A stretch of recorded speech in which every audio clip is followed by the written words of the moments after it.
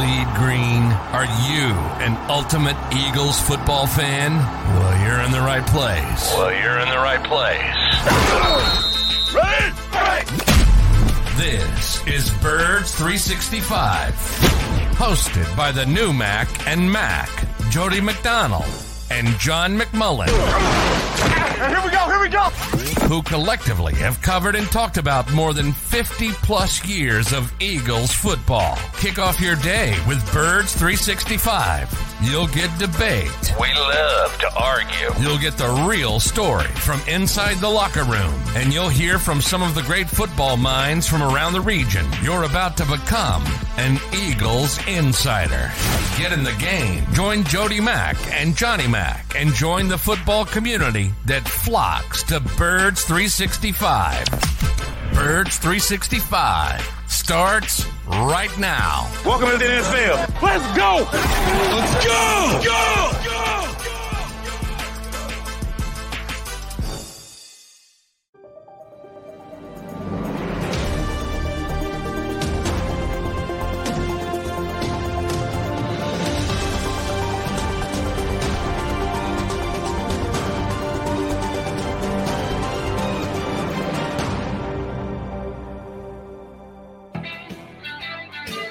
And a good Wednesday morning. After a happy Tuesday, you got the Mac and Mac guys, John McMullen and Jody McDonald. I'm with you for 2 hours on Birds 365. All right, Johnny Mac, we're still feeling a little bit of the pain from the Cowboy loss on Saturday, which, of course, was a day earlier than usual, but we're into our regular week routine. How happy a Tuesday was it yesterday when you got a chance to hear from the Eagle coordinators? Not a happy Tuesday for me. Very boring. That's typical with Shane Steichen, at least in front of the camera. He's not going to give you a ton, but and JG as well. Michael Clay even called it boring from his standpoint, the game, because he didn't punt. There was nothing going on in special teams. He literally said the word boring. It was a boring game for us. Not everybody else, obviously, with all the fireworks, but yeah, I mean, look, I think defense is the key, and they didn't play well. And we all saw the numbers of the zone coverage. Dak Prescott, whatever he was, 24 of 24. That's very simplified stuff. But either way, no matter how you want to frame something, 24 for 24 is 24 for 24. It's never good. No matter how many man principles versus zone principles you're using and how complicated everything is, 24 for 24 is 24 for 24. Guys weren't executing. Guys weren't communicating.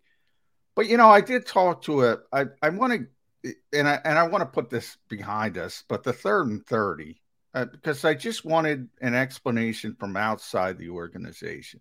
I said, because all these people can pretend, but they don't know. They don't know what the call is. They don't know what's going on. And I looked at the play and I said, is this cover 3? Is this cover 2? What is this? What are they trying to accomplish here?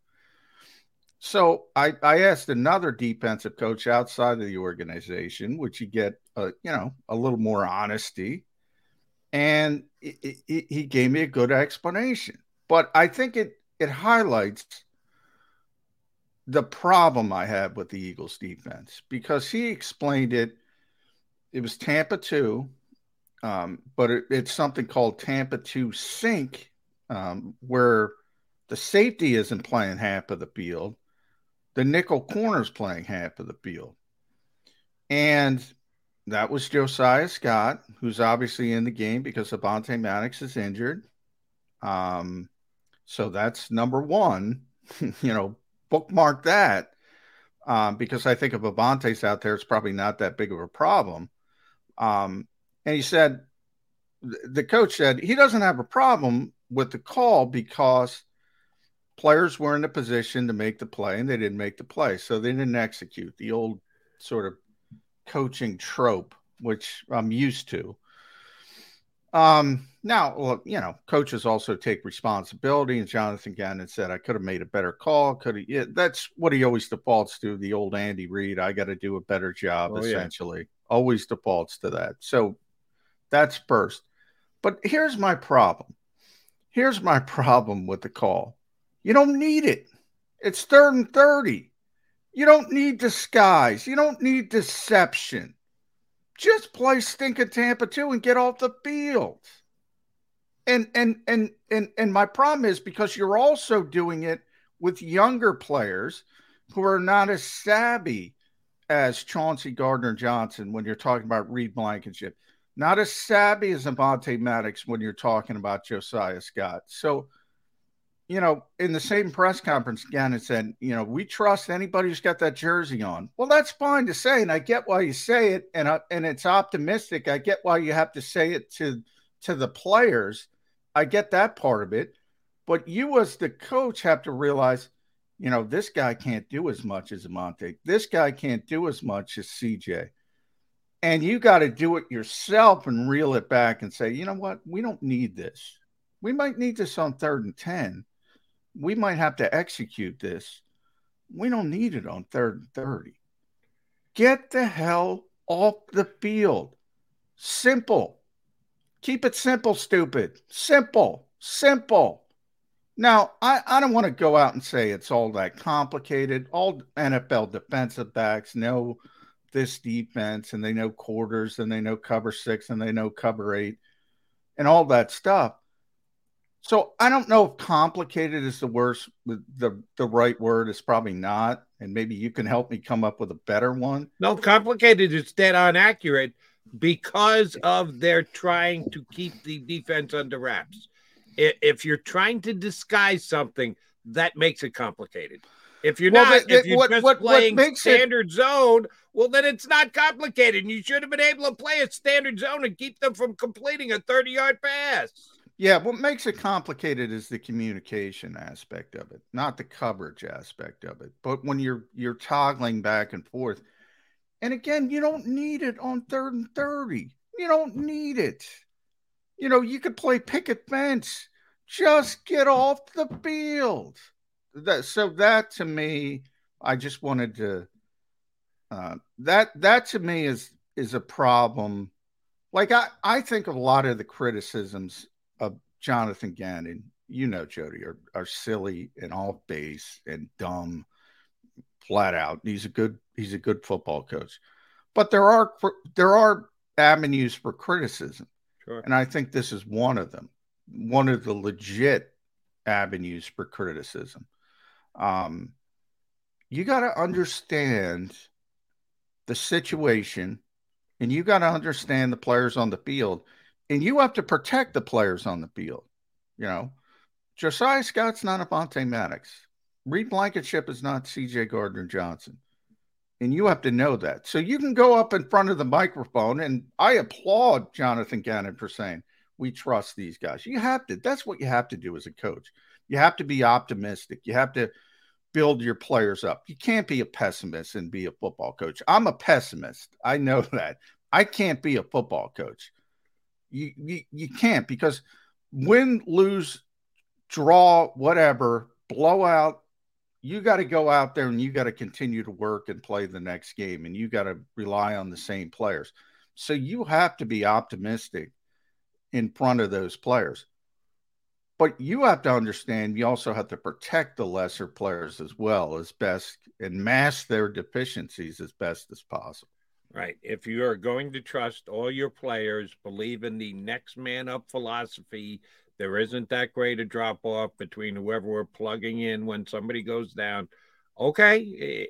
If that's what you're going to stand behind, and you feel you need to sell that because you are banking on these players giving you some level of play and production. Okay. We get that. That's fine. Then Jonathan Gannon should be just as flexible coming out of his comfort zone and playing as much zone as he does to play more man. Because if you're watching that game, you can realize that the zone is not working. Well, you don't want to play man on 3rd and 30, Jody. That's the last time I'm talking about the game in general. I'm not talking about that one particular Well, I was talking about this play, so I don't want people to be, misunderstanding. I was talking about the 3rd 30, and one of my criticisms of that is legit. You want to play zone. You want to get the hell off the field at 3rd and 30. And if you just play Tampa 2, you're going to get off the field unless there's a Hail Mary type thing and they just throw it up and somebody goes and high points the football. You're going to get off the field. That's I hear what you're saying. People say they want to play more man coverage, and that's where the matchup zone principles come into it. And that's where Nick got in the weeds and said, well, you might think it's zone, but it's man principles and blah, blah, blah. And this is what the whole Fangio defense is about. And they do it better than anybody else who plays it right now. I give them credit. They do it better than anybody else. But it's got to do with the players. It's got to do with the savviness of Slay, the savviness of Bradbury, and other players as well. Even for a young player, Marcus Epps has a high football IQ. But Avonte Maddox isn't there now. He's another one of those players. CJ's not there now. He's another one of those players. It's a little bit different when they're not on the field. And they got to simplify things. Yeah, you were talking about your overall critique of Jonathan Gannon, the few, the proud, the things that you can critique, and that's what I was picking up on and talking about overall how much they played zone and how much they played man. And yes, I caught this Sirianni press conference, and he does. He is a spin meister.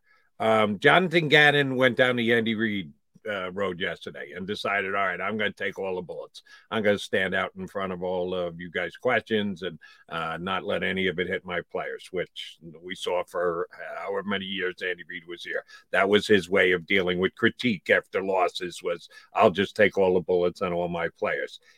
Nick Sirianni is different, and he goes into complete spin mode and tries to explain where you might not understand every single nuance of the way that they're actually playing zone with man contact concepts, and it might not be the exact zone that you're thinking of. We have many different zones. Fine. Then be better. If you want to try and either obfuscate and take all the bullets on yourself, okay. If you want to just try and confuse us with overt language to try and hide what actually transpired on a play, okay, fine. You're right, John. Eventually it comes back to the players. And there is a drop-off when Avonte Maddox comes out off the field. I'm sorry. If Josiah Scott's parents are listening, you got to turn this off. Your kid's not as good as Avonte Maddox. Sorry. It was too much in evidence on Saturday for us not to draw that conclusion. I'm just hoping, and I believe it's the case, but I'm hoping behind closed doors that they're coaching these guys up hard and they're pointing out what they're doing wrong and are in better place going forward for it. They're not facing a killer quarterback this week coming up in Andy Dalton, so the defensive secondary has to be better. The savvy guys have to be called upon to make more plays than they did this past week. I have faith that that's going to be the case, that they cannot be as bad defensively. First of all, the Saints are nowhere near the offense that the Cowboys are, but the defense cannot be as bad as it was, specifically the back seven.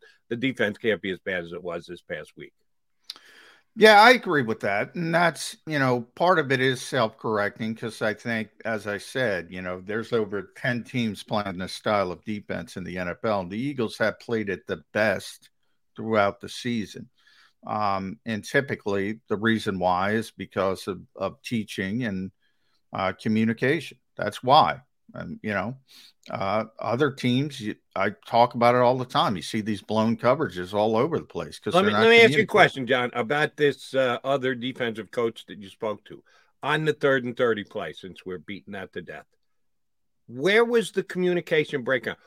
Who needed to be communicating better to who on that play that allowed them to complete a 50-yard pass? Slay and Scott. I mean, you do rely on a little bit of Reed because those were the three players involved. But he's a rookie. So see, from my perspective, here's a rookie? The issue. Reed Blankenship. Oh, Reed. Okay. You didn't say the three players involved were And Reed wasn't really involved. It wasn't his responsibility, but he's on that side of the field from starting perspective. And he was the deep safety on the play. They were in dime. So they had a bunch of defensive backs on the field, which was smart. His responsibility wasn't the deep half, and that's where Tampa 2 sink comes in, the nickel corner sinking to where the safety is because they're trying to disguise for the quarterback, which makes no sense on 3rd and 30. You don't need it. Again, in a different part of the game, you might need it. Now, you rely on those savvy players. So, Slay seemed very upset because it looks like he got beat on 3rd and 30 when he didn't. So I get that part of it. Which he didn't, but can I just jump in here for a second on Slay? Yeah. Right. The overall plays over and done with, laying out of blame. Slay is not the lead guy. He's down the list. You're right. But he passed them off, the communications aspect, at about what? The 7-yard mark? Maybe 8? Somewhere thereabouts? You couldn't have dropped back a little bit more? Oh, so if he catches in front of you at 10, it's 3rd and 30. He passed them off at the 7-yard mark on a 30. As savvy as he is, he's got to know down and distance too. You can carry him a little bit further than the 7-yard mark on 3rd and 30, can you not? Well, you can do whatever you want if, you want to freelance. Or then let me say, should he have carried him more than 7 yards when you're the up guy, you're the corner, you've got flat responsibilities? Yeah, like they're going to throw in a flat on 3rd and 30. Can't you carry him a little bit to give your disguised nickel corner who's got to be back in coverage on that side? Can't you carry him a little bit further to make that a little bit more difficult for the wide receiver? Well, I guess this is why I put it on the coaching. You even a player like Slay, you don't want to put him in that position to say, all right, I called this defense, but don't play this defense because this other guy's not playing the defense correctly. So, can you be savvy enough to realize in play that a guy's getting beat? Yeah, I guess so. It happens in zone all the time. You see guys break off and go to a different portion because they see the quarterback's eyes. They know he's not going to their receiver. They break off. You see a lot of interceptions that way, as a matter of fact. So everything's on the table. But in general, you don't want players freelancing. So I can't blame the player as much as I can blame the coach. That's the call. He's playing the call. The other guy blew the coverage. I can't kill him for it. Could he have freelanced? Sure, he could have freelanced, but that's not what the coach wants. The coach wants you to execute the call. I think the call was bad. I mean, that's my opinion. Now, what the coach opinion there. What the coach continue to call Slay savvy, but he didn't make a savvy play. He made by the definition of the call, I'm supposed to be up in the flat. He could have adjusted and still stayed within his responsibilities on the play and carried the wide receiver another couple of yards. That might have been the difference between letting Josiah Scott get back there and be able to get a hand up and make a play on the ball. Well, his responsibility is to get back there. So I don't know if extra time is going to help him if he's not playing his responsibility. Again, when I say savvy, everything's definitions, right? When I say savvy within the defense being called. He's playing the defense being called. The coaches don't like freelancers. I mean, that's the worst thing you can do from a coaching perspective. That, they make a call and you're doing something else. Even when you're trying, that's called hero football on offense. We saw it with Carson Wentz all the time. You're trying to make up for the deficiencies of others. It can work. Works all the time, especially with quarterbacks who just, play breaks down. They do. Justin Fields be the best example of that this year. They don't have an offense that I can tell. The structure of the offense, it breaks down, and he just makes a brilliant play, and you say, wow, But long term, it's not what you want. So you can blame a bunch of people, but from the defense that was called, and that's why I was upset. But he shouldn't be upset either because he's a captain. And, one thing quarterbacks are told, who are always captains, when we're doing well, it's we. When we're doing poorly, it's me. In other words, take responsibility. So there's a lot of things you can say about it. But, I didn't like the call. Right. The whole, why the hell are you disguising something when you got 3rd and 30? Get into your zone. Give everybody their responsibility. Just tell them, hold down your principles, and we'll get off the field on this play. Jonathan Gannon got a little too cute on that one. And to his credit, he took the bullets yesterday. But I covered Andy Reid for enough years. I would just roll my eyes when Andy would get into, I got to do a better job. Because Gannon went there plenty yesterday. Yeah, we know you got to do a better job, Coach. All right, he's John McMullen. I'm Jody McDonald. We are your Mac and Mac Birds 365 guys. Little new spot. I don't know the last time we had special Eddie Kratz on a Wednesday. So we're juggling our lineup a little bit today. We appreciate Ed jumping into the fray with us today. He will do so coming up in just a couple of minutes here on Birds 365. Post-game show with Seth Joyner. I knew that they had a running game. Derek Gunn. He has put in the effort. Devin Caney. Had we not won the Super Bowl, what would we be saying? And Mike Missinelli. Well, you know who Philly is. Post-game, now streaming on the 6ABC family of apps.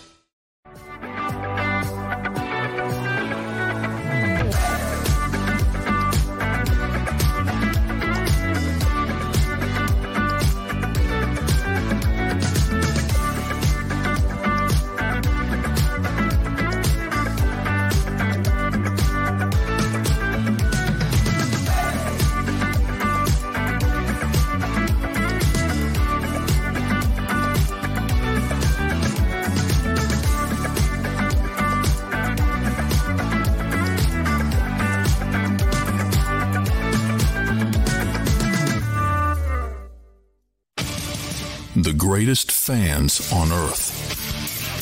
It's a bold statement, but would you expect anything less from Philadelphia? 58 years of heartache creates a toughness, a grit, a resolve not found in most. Sure, our prayers were answered, but now that we've had a taste, we're looking for more. Pondley Hockey, official partner of the Philadelphia Eagles. Number 1, Jeff D'Ambrosio. Destination Downingtown is rolling back prices for December to remember. For a limited time, you can own, not lease, brand new 2023 Jeep Wranglers for only $30,995 or $339 per month. New Rams starting at only $30,995 or new Ram 1500 Bighorn Crew Cabs $189 per month. Zero down can deliver. Get the price you want, the selection you need, and the VIP treatment you deserve. Jeff D'Ambrosio, Destination Downingtown, Big Finish Sales Event. Did you know taxes could be your biggest expense during retirement? Are most of your assets in tax-deferred accounts like IRAs and 401ks?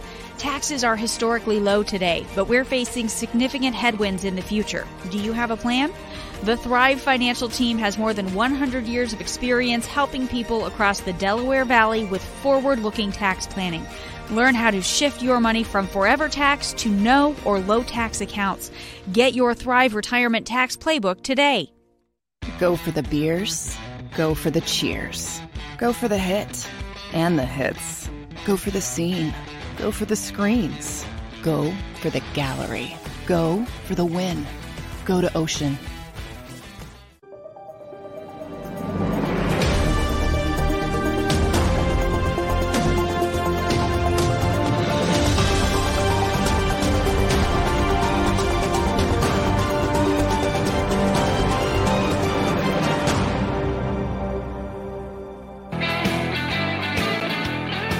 You got Birds 365 here on the Jacob Media YouTube channel. Thank you much for streaming in as we talk about the Eagles, what happened Saturday against the Cowboys. And now we start to look ahead to the Saints. We'll get into a little bit of that with our first guest today. That would be our pal Ed Kratz from Sports Illustrated jumping in with us this morning. Ed, first thing first, holiday good for you? Sans the Eagles outcome?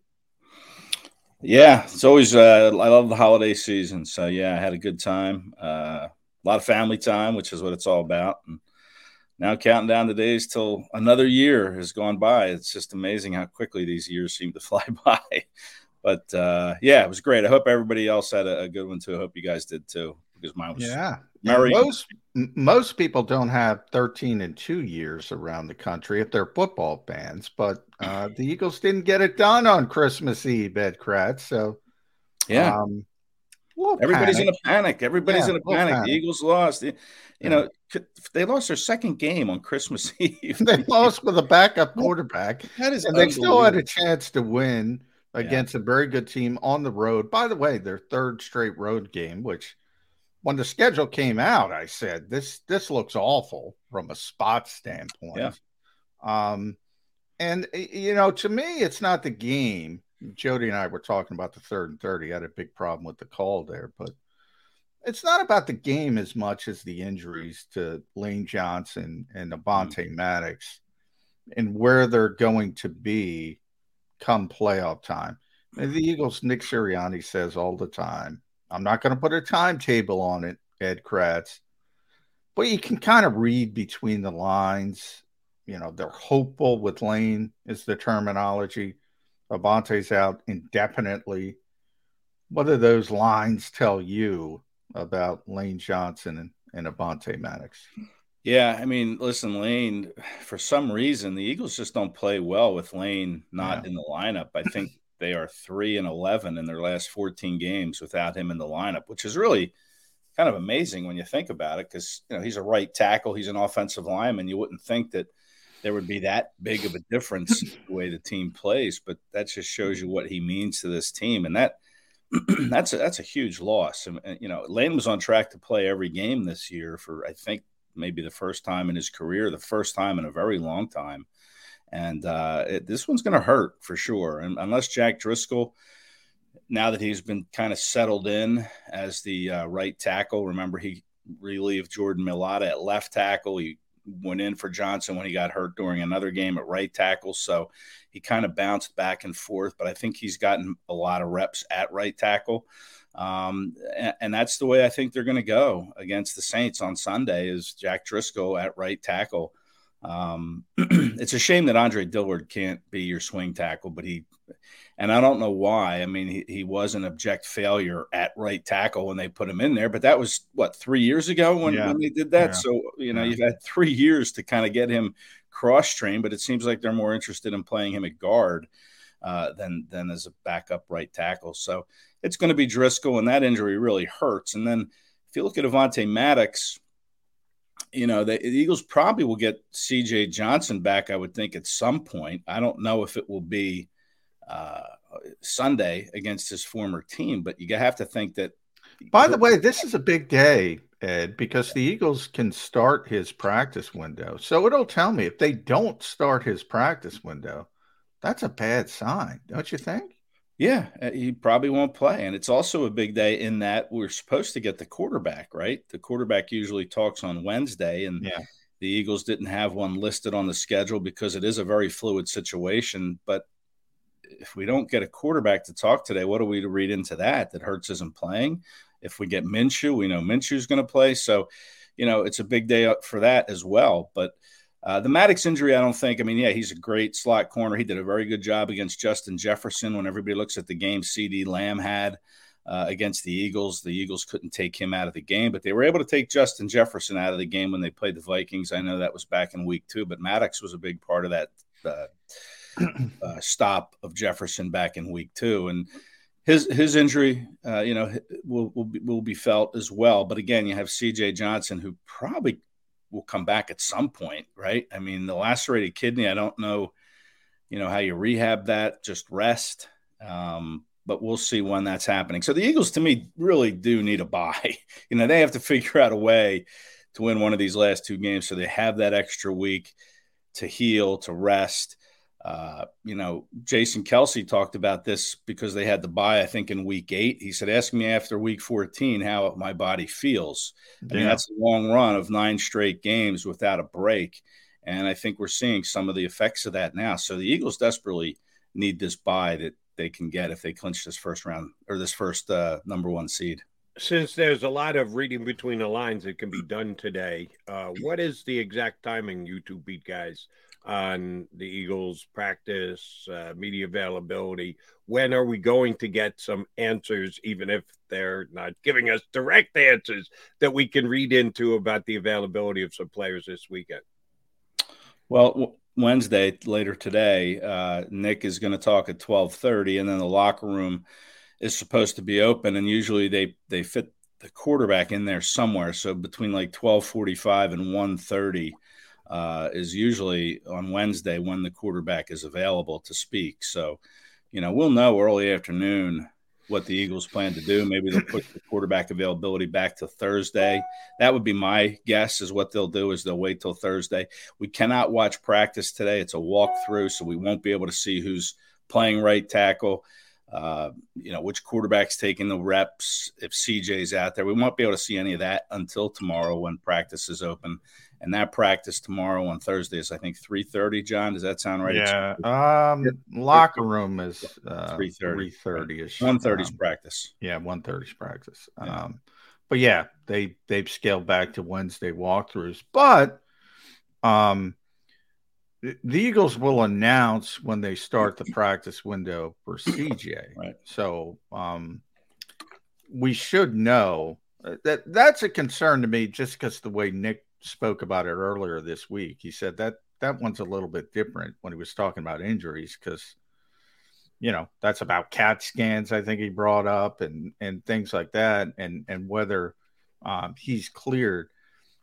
But that's a 21-day practice window. So I guess you can push it back when you think about the first round of the playoffs for the Eagles is most likely going to be January 21st or 22nd. That's the weekend. So you can push it back a week, I guess, and still be on track to get them back for the playoffs. But it would say something to me that it's a little bit more concerning if they didn't start his window today. That would concern, because they can just activate him when they activate him. And you would think they would want him to get as much practice in, because there's going to be some rust. He's been out for a significant period. So I think this is a big day for CJ Gardner-Johnson. If they don't activate that practice window, I don't think that's a good sign. Or am I reading too much into that, Ed? Well, again, I don't know. A lacerated kidney. I mean, I saw CJ in the locker room last week. It was his birthday. He seemed fine, but but you don't know how a lacerated kidney affects anybody. He's supposed to be all hunched over or whatever. I don't know, but he looked okay. But that doesn't mean he can play. But I just don't know if it would be a concern or not. I mean, the goal is to have him for the playoffs, right? And you're going to have to find a way again to win one more game here, and it might have to be without CJ Johnson helping you do that. I think if he doesn't get activated today, I doubt they would do it on Thursday. I think it would have to be today, right? Like you said, you need to practice, you need to get ready. And that's how they've done it with everybody else. Yes. But that doesn't mean they have to continue that way. And if you guys get Jalen Hurts today, Jalen was trying to get you to believe that he was going to play this past week against the Cowboys. Yeah. And, by the way, 24 hours after he was in front of you guys in microphones, the coach came out and said, he's not playing. So I don't know that we can get anything or read anything to what Jalen says today. I think that we're going to have to wait on that one. I don't know. Maybe the Eagles will just go straight up and tell people ahead of time. If it's not Jalen Hurts this week, if it's Gardner Minshew again, certainly he played well enough. He didn't play great, but he played well enough against the Cowboys this week. Here was one of the things that bothered me about Gardner, and it's been part of his game forever. Does it bother you that he throws off his back foot as much as he does? There are certain quarterbacks that can do that. One of them is named Aaron Rodgers, but he's got one of the best arms I've ever seen in the history of the National Football League. Gardner Minshew does not. Does that bother you when you're watching Ed Kratz as often as he throws off his back foot? Yeah, I didn't get swept up in the Minshew mania era when he was in Jacksonville, so I didn't really see Gardner Minshew play a lot of quarterback. I didn't know if that was just the way he plays the position or if his footwork was just a little bit off there because he hadn't really started a game until, it's been almost a year, I guess, since he started a game. But yeah, that to me is a concern. And yeah, he played well, but he was kind of just throwing it up there for Brown and Smith. I mean, he made some nice throws, but boy, those two receivers really bailed him out on some of those throws. But yeah, I think it is a concern that he throws it. But if that's the way he's comfortable doing it, then so be it. I mean, you're not going to change him now if that's the way he's been doing it, since his air raid days at Washington State with Mike Leach. But you would hope that if he has to play again, a second straight start will help him kind of make better decisions in some aspects. Maybe his footwork will be a little bit better because it will be his second straight start. I don't think he's had 2 straight starts in this league since maybe 2020 or so when he was in Jacksonville. So you would hope that he would be a little bit better if he has to go on Sunday. Yeah, and he's playing at home, obviously. Yep. That'll help. True. Yeah, I don't think he has the best mechanics in the world, to Jody's point. I remember talking to John DiFilippo when he was here, and I was interested. I said, well, point to have who has good mechanics. And he, right off the top of his head, he said, Carson Palmer. Just watch Carson Palmer. So I did. I went back and I looked at Carson, and damn it, John was right. He's like, this guy is just, everything is locked in. You don't see that now. I mean, there's a bunch of guys. Patrick Mahomes is the best quarterback in football. He's got terrible mechanics. I'm not comparing Gardner Minshew to Patrick Mahomes, but it's just a different, you bring up the air raid offense. They all have bad mechanics. It's just a different era. They do it a different way, at least what we think of conventional. So I don't know. But yeah, conventionally, he doesn't have great mechanics. Dak's got pretty good mechanics, and they were on display against the Eagles this week. Well, he's 24 for 24. Yeah, he's okay, but I wouldn't, again, what's the comp?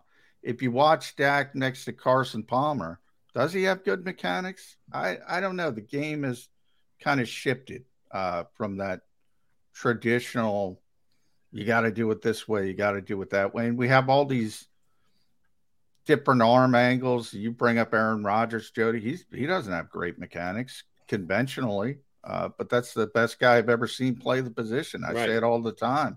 Patrick Mahomes right now, he's throwing no-look passes like he's a basketball player. I mean, old school coaches would have strangled him for doing that. So it's a little bit different. But, Carson Wentz, we went through that. His mechanics were bad. Then they went up. And then they went down again. We had that yo-yo. Jalen Hurts did tremendous work in the offseason to improve his mechanics and his footwork, and they've been vastly improved. But I don't know. I think the old school days of just perfect structure are probably over. Yeah, and I don't know how good Dak's mechanics are. I mean, that was probably the best game he ever played in his life, right? I mean, I don't think he's ever gone – what was he, 16 for 18 at halftime? He had the one interception, great play by Josh Sweat. But, I mean, that was probably the best game he's played in his career, I would guess. 350-plus. He's had some good games. That's the Eagles' tint, Ed. Dak has had some really good games over the years. Now, he's faltered in big spots at times. So I get – the frustrating thing with me, if I were a Dallas supporter with Dak Prescott, is the situational stuff. Even at the end of that game, not understanding the situation, giving the Eagles an opportunity to come back, even though they faltered. You go back to the playoff game. I mean, how many games has this guy started in his career? And he doesn't understand the official has to place the football, has to spot the football. Remember when he ran down and he tried to spot the football himself, and it's still going to be desperation mode, but who knows if the Cowboys have that one more play against San Francisco, they can throw it in the end zone. Who knows? kind of lost his head. That's my issue with Dak Prescott. Yeah. There's some inaccurate passes I've seen him throw. His accuracy to me has never been, spot on. I don't think he's the most accurate quarterback, on a consistent basis. And, maybe that has to do with some of his mechanics, some of his footwork at times. But, that's kind of something. He was accurate enough to complete 24 out of 24 against Eagle Zone on Saturday. How's that for accuracy? That's what I'm saying. I think it was the best game he's ever played in his career. I mean, whatever it was. I mean, it was obviously a game the Cowboys really wanted to win and needed to win. Playing against the backup quarterback, knowing that if they were to lose on their home field, the Eagles would be celebrating, the NFC East title, the first seed in the playoffs. And the Cowboys were really, they were up for that game. I think that was overall for the Cowboys probably, their best game of the year. And it was at a time when they really needed it. And they went out and it was a hard-fought game. I mean, they barely won that game, right? I mean, the Eagles gave them all they could handle with their backup quarterback. So, I see all the, these people complaining that now the 49ers are the number one in the power rankings and the Eagles have dropped to 4, again. Who cares about exactly. Power rankings mean very little to me, but, people follow that stuff. And, I just think there's an overreaction to the Eagles losing a game, only their second loss on Christmas Eve. They've went this whole season with only 2 losses up until Christmas Eve. Nobody, I don't think, saw that coming, really. No. Don't turn it over 4 times. The Eagles are 13-0 when they don't turn it over 4 times. Don't turn it over 4 times. If you turn it over once or twice, you probably win that game. And that's a concern. 7 turnovers now in 2 games. Jalen Hurts, pulled them out of the fire in Chicago. And Gardner Minshew couldn't do it with 4 turnovers against the Cowboys. So, 2 straight games with a fumble for Miles Sanders, concern, and the 7 turnovers. If they turn the ball over against the Saints on Sunday, if they're careless with the football again, they're not going to win. And that Dak right now, number 2 in the NFL in completion percentage. So I'd say his completion percentage is pretty good. His accuracy is pretty good if he's number 2 in Who's the number NFL. 1? Who's number 1 on that list? Geno Smith. Geno, baby. Still number 1. Is he still over 70%? That's 70%. An amazing story. He's 70.7, and Dak is 69. So Dak is second, but Geno's still number 1. Less of a worry this week against the former Cowboy quarterback, the Red Rifle, who's coming to town for the Saints. How does Jonathan Gannon play him? If they've got all these different zones and zone concepts, and you don't quite understand, there are zones with man concepts that Nick Sirianni tried to do a cover job for Jonathan Gannon the day before, after the Cowboys lost. What are they going to throw at the Red Rifle on Sunday, Ed? Do you think they're calling him the Red Rifle in the meeting rooms? Yeah. You think that's how they're – okay, when the Red Rifle drops back with a 7-step drop, this is where we have to be. Yeah, I've never heard him called the Red Rifle. Oh, yeah, early in his career. Yeah. And now he's called the Red Pop Gun. Yeah. But, Andy, I think people forget. Cincinnati, Marvin Lewis got a lot of crap for never winning a playoff game. But before Marvin Lewis, I think they had not made the playoffs since Ken Anderson, the Ken Anderson days. He was a heck of a quarterback, but and obviously took him to the Super Bowl. And I think he made 5 straight playoffs. Now they lost all the first rounds. Might have been 6. Andy was a big part of that. He was a good quarterback earlier in his career. Now there's, a lot of Matt Ryan tint to him. And probably lesser. I don't understand what the Saints are doing. I mean, Jameis Winston is by no means great, but he's far more explosive, and there's far more. I don't get what they're doing, and they're just helping the Eagles. But this is a big game for them for this reason, Ed. Mickey Loomis got embarrassed by Howie Roseman. He did. He flat out did. And the Eagles' first-round pick is obviously they have 2 first-round picks. They have the Saints' first-round pick. Saints really, really want to win this game. In many ways, it might be their Super Bowl because he doesn't want to get embarrassed again. Do you buy any of that? That this is very important for that reason for the Saints. For Mickey Loomis, I don't know. Do the players in the locker room really care that much about Mickey Loomis to say, That's hey, let's fair. go win That's one? fair. They might want to get him out of there. Yeah, I don't know. Certainly, Mickey Loomis wants to win this game. He needs a quarterback. You mentioned, Dalton or Winston. Well, he can't get one because he traded exactly right his potential top 10 pick, and he gave up his second round pick to the Eagles in 2024. So, it's not a good look for the Saints to have a first round pick next year when they really could use one. So. I don't think that's really a motivation, but I believe the Saints are still kind of in the mix for the they're still in the it. South Division Championship to get in the playoffs. So that to me is probably a bigger motivator for them. Sitting at 6-9, it looks like the team coming out of there is going to have a losing record. But if the Saints can win their last 2 games and check in with 8 wins, that might be enough to get them in the playoffs. I think that's the biggest motivator, is they're still playing for the right to keep their season alive. Agreed, to make a playoff spot. What do you think the emotion is for that team? And I know you're not that. It's probably an unfair question. For this team playing for this coach. Dennis Allen was the DC, gets the gig when Sean Payton decides he's going to go to TV for a year. Seemed to be popular with all his defensive players. They liked him sticking around, but now he's in charge of the entire team. I got to believe his job is on the line this year as well. They're going to go out and win one for the old ball coach? Well, yeah, here we go. Playing for your coach again. I guess, the defensive players like them. This is a top 10 defense. It's a very good defense that's really going to make the Eagles work for points, I think. That could be a bit of a motivator, too, to go out and try to get Dennis into the playoffs his first year as a head coach. But you're right, his job could be in jeopardy if the Saints want to go, a one and done year. That doesn't seem like the Saints, philosophy. They had Peyton there for so many years. But I don't know if his job is safe or not, but it would certainly be more secure if they find a way to win and make Mickey Loomis happy, because now their draft, they don't have to worry too much about that draft being a top 10 pick that they won't have. So, yeah, there could be some of that to try to make Dennis feel a little bit more secure in his job.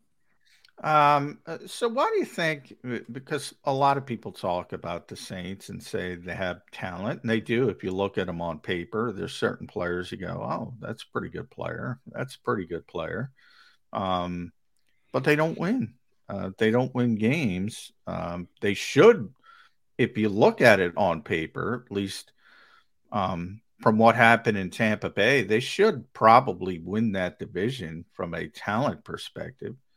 So what do you think the disconnect is? Why do you think they're in desperation mode? Because not only do they have to win out to win that division, they would need a lot of help as well on top of it. Yeah, that's for sure. I thought the Saints would be better, obviously, than they were. I wasn't sure they were still the best team in that division, but I thought they'd have more than 6 wins right now at this point in the season. The disconnect, I know they had some injuries, right? Every team has injuries, but I think they got hit early. Michael Thomas really was never a factor. I think they expected him to play this year. Chris Olave has been very good, but I think a lot of it just stems from the quarterback position.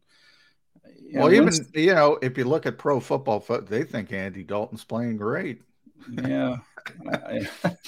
Again, Pro Football, I don't know what to make of Pro Football Focus. They had Tyler Smith for the Cowboys not giving up a sack, and then there was a clip of Hassan Reddick. I think it was out of the pocket. I think that's what. I don't know what to make of Pro Football Focus anymore. But, Dalton is what he is. He's not a guy that's going to be real mobile. The Eagles have had 4 straight games of 6 sacks, 6+ sacks. And this looks like another opponent where they could really, pummel the quarterback because Dalton's not going to move very well. Another 6-sack game. It could be. They need one more to tie that record from 1989. I think it'll happen. But as far as a disconnect, I'm not real sure. I'm not, plugged into the New Orleans Saints, so I don't know why they're having this down year. Maybe it was the injuries. Maybe it's a new head coach. I don't know. It just doesn't seem like it's a team that's all on the same page together or is all playing for one another like we're seeing here with Philadelphia. Everybody plays for one another. Maybe that's not the case with the Saints. Maybe the chemistry is just bad. I want to get your take on a call I got yesterday on WIP, which I dismissed it first, and then I gave a little bit more thought, and I said, it's a stretch, but it's not something that you can just not even consider. The guy was getting on Gannon's case saying, when they face a real top flight franchise level quarterback, they still have problems. That last year, we know the games in a row that they had, the Derek Carrs, the Mahomes, the Herberts, all completed this unbelievable percentage of passes against Gannon's defense. And this past week, Dak did what he did. The only real high level, when I say high level, I'm talking top 10, not top 2 or 3, guy that they shut down was Kirk Cousins. And they did do that. You got to give him that much credit earlier in the year. My response was, this year's defense is different than last year's defense. With all the change they made, going back to compare what Jonathan Gannon did against a top flight quarterback is irrelevant because it's a different defense this year than it was last year. Or is that a legit question? That against a quote unquote Gannon defense, a really high level quarterback and a good completion percentage quarterback can give them fits. Is that fair? Well, Dak certainly makes it look like a reasonable complaint to have. But, you know, I'm trying to think of the quarterbacks. I mean, he played Aaron Rodgers. Now, you know, Rodgers isn't having the same type of season, but he's still Aaron Rodgers. He's coming on, man. They're going to make the playoffs. Seen what he's done these last 3 games. He's gotten some help, and now he's got him, you know, again on the doorstep to the playoffs. They still have to win out, and some other things have to go right. But, I mean, Aaron Rodgers, you could put him in that equation as well with Dak Prescott and these other top flight quarterbacks. I mean, Daniel Jones, I think, was having a good season when the Eagles played him. You know, is he known for being a high completion percentage guy or a top quarterback? Probably not. But yeah, I think, you know, I think on one hand you could say it's legitimate, but on the other, I just don't. You're right. It's a different defense. I think the Eagles have done good against or done well against every quarterback that they played this year, except for Dak in week 16. You know, even I guess Taylor Heineke with Washington, they did a good job controlling the ball in that game, 40 minutes of time of possession. I'm not sure how much Heineke had a hand in beating him. I mean, he did carve up the Eagles with Terry McLaurin. You know, he made some good throws when he had to. But, you know, I think the Eagles will be fine against any top flight quarterback. But who's left? Who's a top flight quarterback left? I mean, you have Jones and Dalton. They're all in the AFC. That's why everybody thinks the AFC is better than the NFC. Look at the Pro Bowl quarterbacks in the NFC versus the AFC. And other than Jalen Hurts, who's had the MVP like year, then I think it was Kirk, it was Cousins, and Gino. And the AFC's got Mahomes and Josh Allen and Burrow, and I don't even think Herbert made it. No. Because of everybody else. The AFC has better quarterbacks. So you're going to see if the Eagles go where they want to go. Ultimately, you're going to see a great quarterback. But, yeah, on the NFC side, Dak's probably the best. And ironically, Jody, I don't know your caller, but I'm assuming he was an Eagles fan. And I bet you would have said every day up to that game, Dak stinks, Dak stinks, Dak stinks. Then after the game, he said, well, they can't deal with a top-tier quarterback. Right. So, you know, there's a little disingenuous tint to that, I guess. But from the defensive standpoint, and I'll end it here with you, at Kratz E on Twitter, SI.com/NFL/Eagles. You can read that there. I talked about Jody with this in the opening segment. Are the Eagles too complicated on defense when they bring in the Josiah Scotts and the Reed Blankenships of the world? Because they're playing all these zone coverages. And when you have blown coverages like the 3rd and 30, that's generally communication. To me, there's a difference between if Avante's out there and CJ's out there. Do they need to scale it back and simplify things if players like Josiah Scott have to play and Reed Blankenship? You could probably say that, sure. I mean, listen, your core principles are what they are at this point, though, right? 17 weeks into the season, I mean, you shouldn't have to scale back anything. You should have players that are in every single meeting room for the last, 4 or 5 months here that they should understand what needs to be done. You know, if you're a coach, you can say, well, I need to coach that. I have to make sure that player knows his responsibility with that call. I mean, some of it's on the player. In fact, I would say most of it's on the player. You know, you have to understand after 5 months of sitting in these meeting rooms and going out and practicing it, what you're supposed to do, no matter what the call is. So, you know, I'm not sure simplifying it's the answer. I think this team needs to, you know, find a way to refocus more than that. I mean, look at the turnovers. You know, they're just not, you know, Miles Sanders is just dropping the ball. I mean, these guys need to have focus, and same with the secondary. You know, you should know with very minimal amount of communication exactly what you're supposed to do on every single call. So I don't think that they need to scale it back. I think the players need to get. All right, I like it. Hard line, Ed Kratz. Hard line. I like it. We'll see. We'll see how hard line goes. How hard line are Eagle fans going to be this weekend at the game, Ed? It's been 3 solid weeks. As John pointed out earlier, that Dallas game, 3rd of 3 straight road games. So Eagle fans haven't been able to get out there in December and stretch their lungs and back their team. How much of a home field advantage Eagles have this week?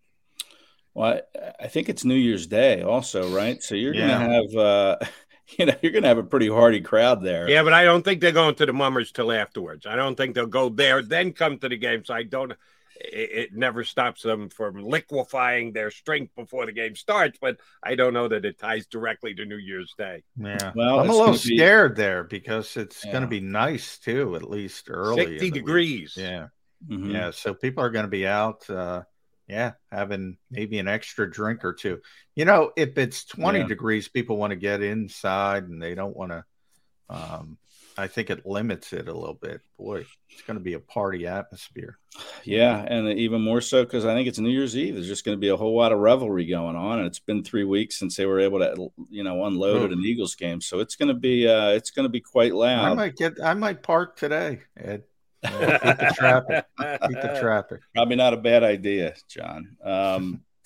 But yeah, I think it's going to be really raucous, as it always is. Maybe there'll be an extra layer to it because it's a New Year's Day game. And the fact they haven't played at home since December 4th, I think it was, against the Titans. So it's been a while. And I think we undersold that whole 3 games in a row thing. There wasn't a lot of talk about that in the locker room with the players.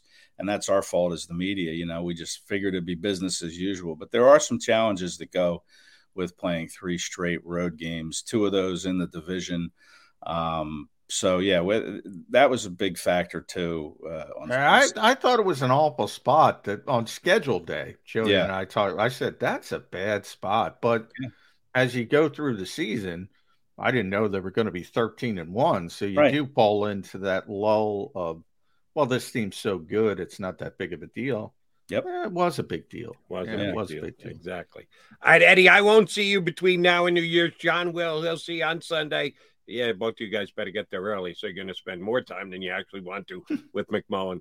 But he'll get a chance to wish you Happy New Year's. More than 5 minutes is too much. As long as you don't spill any coffee on me, John, we'll be gold, buddy. I will never live that down. No incidents on Sunday other than the game itself. Eddie, thanks, buddy. Happy New Year, Jody. We'll talk in 2023, all right? Yes, sir. Talk to you next year. That is Ed Kratz here with us on Verge 365. All right, Johnny Mac coming back. Sheil Kapadia of The Ringer and the Philly Special podcast is going to jump in right about 20 minutes from now. McMullen and McDonald back next here on Verge 365. Post-game show with Seth Joyner. I knew that they had a running game. Derek Gunn. He has put in the effort. Devin Caney. Had we not won the Super Bowl, what would we be saying? And Mike Missanelli. Well, you know who Philly is. Post-game, now streaming on the 6ABC family of apps.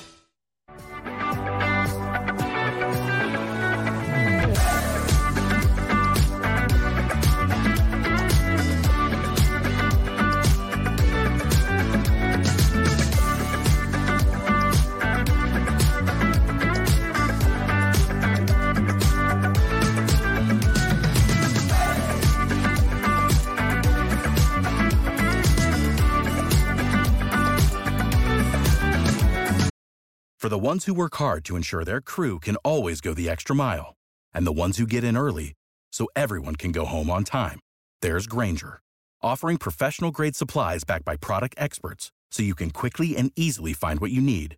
Plus, you can count on access to a committed team ready to go the extra mile for you. Call, click Grainger.com, or just stop by. Grainger, for the ones who get it done.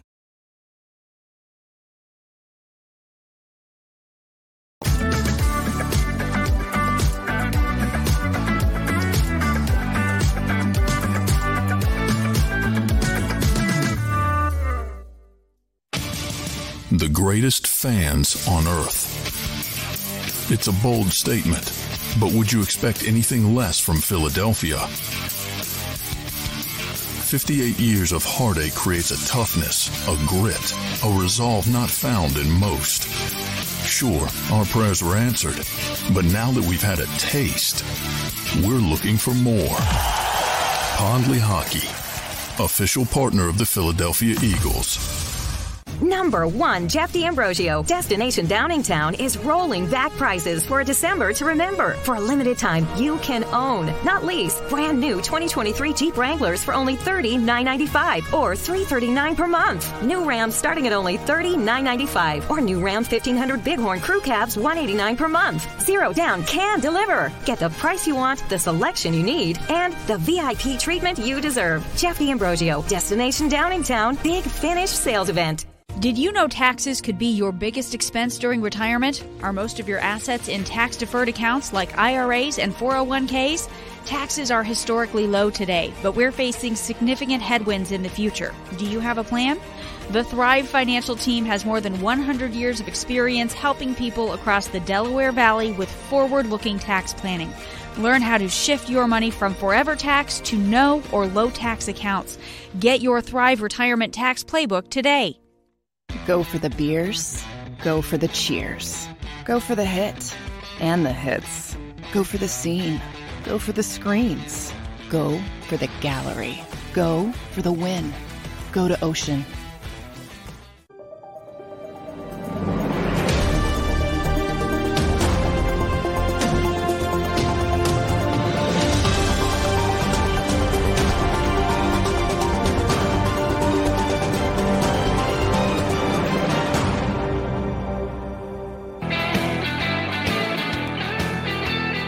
Mac guys here on Birds 365. Appreciate you streaming in. We've got Gio Capadia coming up in less than 20 minutes now, so please feel free to stick around. Johnny Mac, shame on me, I had forgotten. I knew the Eagles had lost one game prior to Sunday. That's pretty damn good.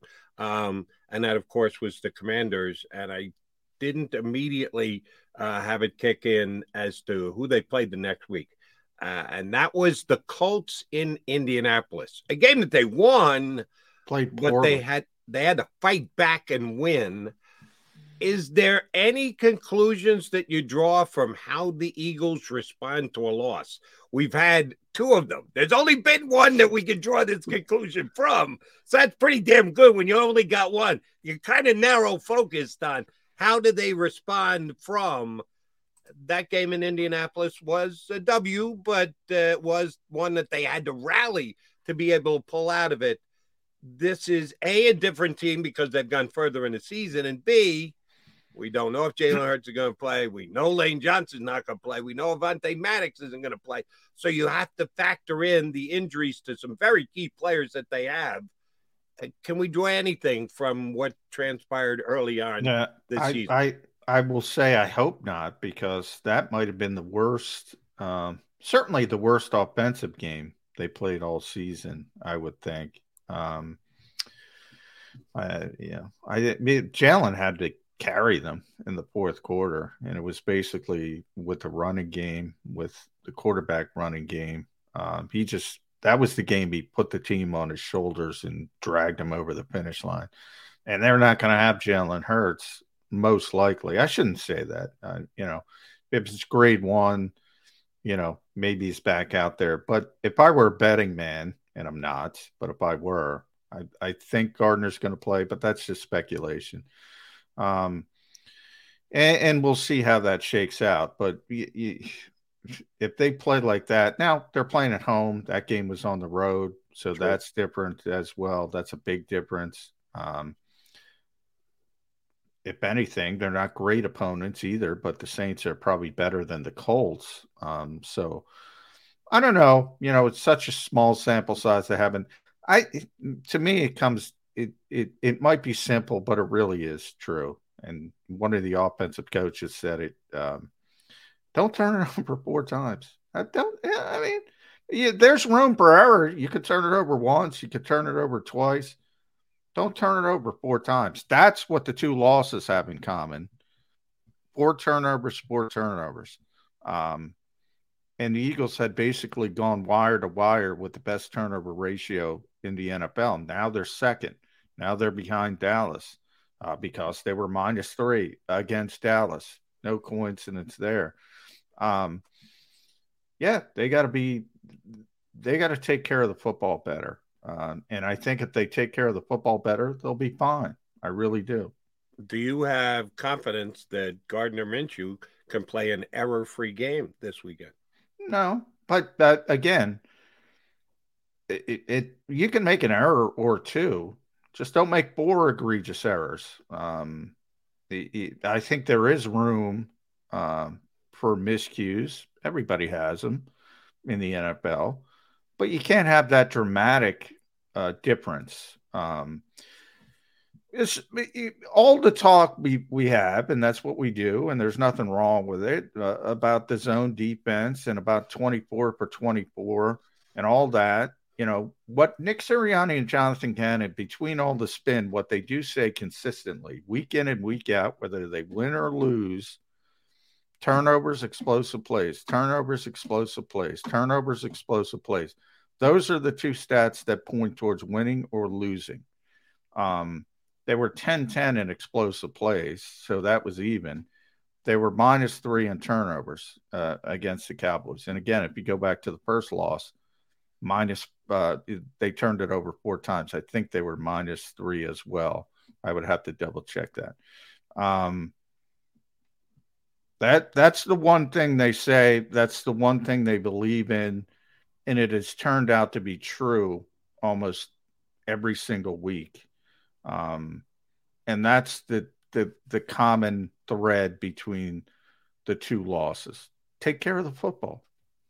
Right. And, oh, by the way, and it was big and it was early, but they did get the Cowboys to turn it over just once. The Josh Sweat pick 6 was very early in the game. Great play. And they never got another turnover themselves. So despite the emphasis that the coaching staff puts on it, that this is a key component of their game, either the Cowboys were good enough and took good enough care of the ball, or the Eagles weren't Johnny on the spot enough to be able to come up with a turnover. The Saints will turn it over. To me, that's the game.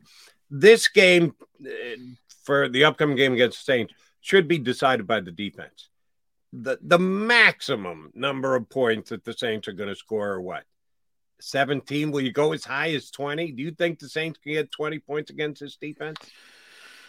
Boy, I don't see a lot of explosion there.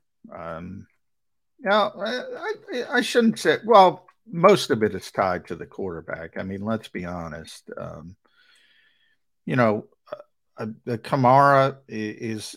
We know what type of player he is. Chris Olave has been a really good rookie. Now, as Ed pointed out, there's no Michael Thomas. That's hurt. Taysom Hill's a pain in the you-know-what.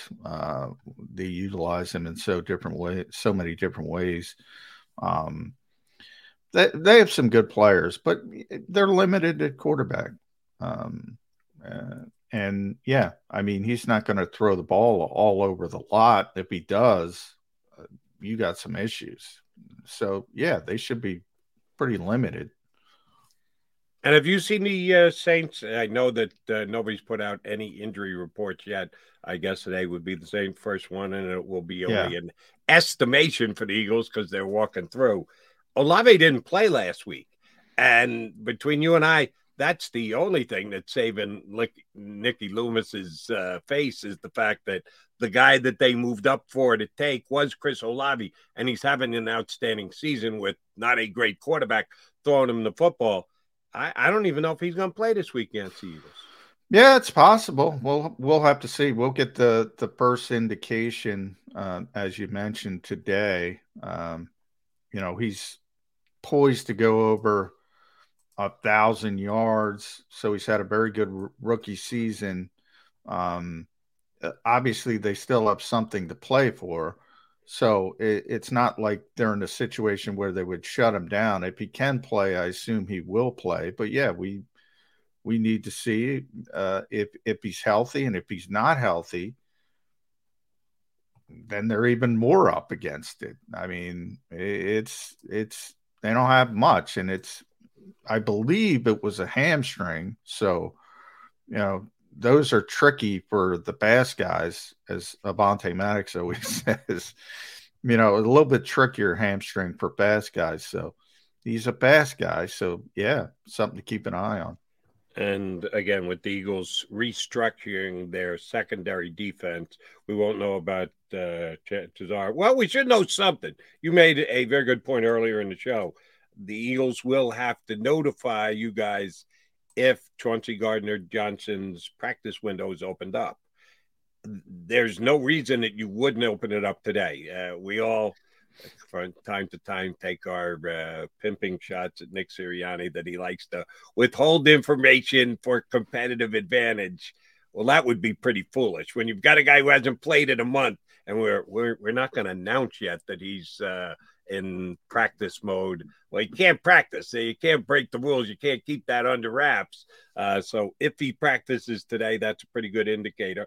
Not a definitive indicator, because you remember just 2 weeks ago, Dallas Goedert got activated for practice prior to the Bears game. And he practiced all week, and we got to Sunday, and they said, yeah, not yet. We're going to give Dallas another week. So it doesn't definitively say that Chauncey Gardner-Johnson's going to play if he's activated for practice this week, but it's a pretty damn good indicator, is it not? Well, and I think it's a better indicator that he's going to be back. I'm not even concerned as much with this week. I'm concerned, because of the way Nick spoke on Monday. I'm concerned long term. If it's not healing correctly, and I'm no expert on lacerated kidneys, then you start talking about, well, is he going to be back at all? Is he going to be back for the playoffs? If they start his practice window, he's going to be back for the playoffs. And I think that is the bigger thought process for me. And in the break, maybe I'll pop up the transcript and I can give you the exact terminology he used, but it was a little bit weird the way he described it, and kind of raised an antenna, typically, because he talks a typical way about injuries, and he was way more murky about that because it's not a sprained ankle, it's not a hamstring. We're just talking about hamstring with Chris Olave. It's not a traditional football injury. So I don't know. Maybe I read too much into it, but he brought up CAT scans, and we got to see a CAT scan. I mean, it's not a traditional injury, so a little bit of a concern from that point. And I'll give you one thing that some people might think of as a concern, and we don't know if the Eagles are even going to do this. It seems to make more sense to me than anything else because, again, apologies to Josiah Scott's family if they're watching. He was not good on Sunday. If you get Chauncey Gardner-Johnson back, I would move him to the slot and keep Blankenship at safety. That's just me. Now, you're asking a guy to do something he hasn't been doing for a while. But if you remember at the beginning of the season, when they got their hands on him coming in from New Orleans, they were moving him to safety. And Jody McDonald and John McMullen both sat here and said, really? You're going to throw him that deep into the end of the pool with no practice? They got him after the preseason was over and done with, without even getting out there and practicing with team. That's kind of a big ass they're putting on Chauncey Gardner-Johnson. He did it seamlessly. He came in and looked like he had been playing safety for the Eagles for 2 or 3 years. So you talk about adaptability. I think we've seen enough out of Chauncey Gardner-Johnson that even if they move him back to his old position, not like he's never played it before, he's played plenty of slot corner. He did it mostly in the Saints uniform. That doesn't scare me a little bit. Does it scare you at all? No, I think that's an interesting decision the Eagles have to make moving forward. How they're going, if Avonte's not going to be there, how they're going to figure that out. And that if CJ's there, I mean, it's kind of like, would you rather have Josiah Scott in the lineup or Reed Blankenship?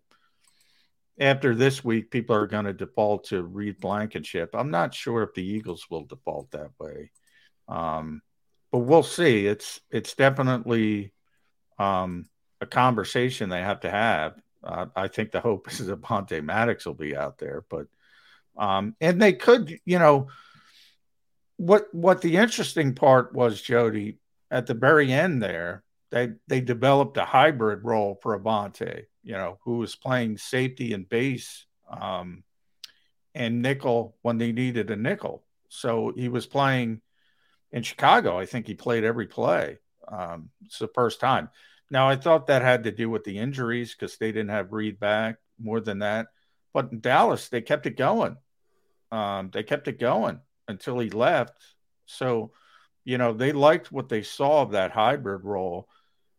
Maybe CJ could do a similar thing and play safety when they have base out there, and then move to nickel when they need a nickel in the absence. So that's probably thrown into the pool as well.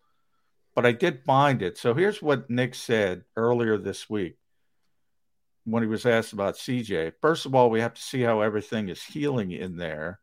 This is a little bit of a harder one to track because you can't just, you have to go in there and see, right? You have to get CAT scans and see how everything is healing in there. So we'll see where he is.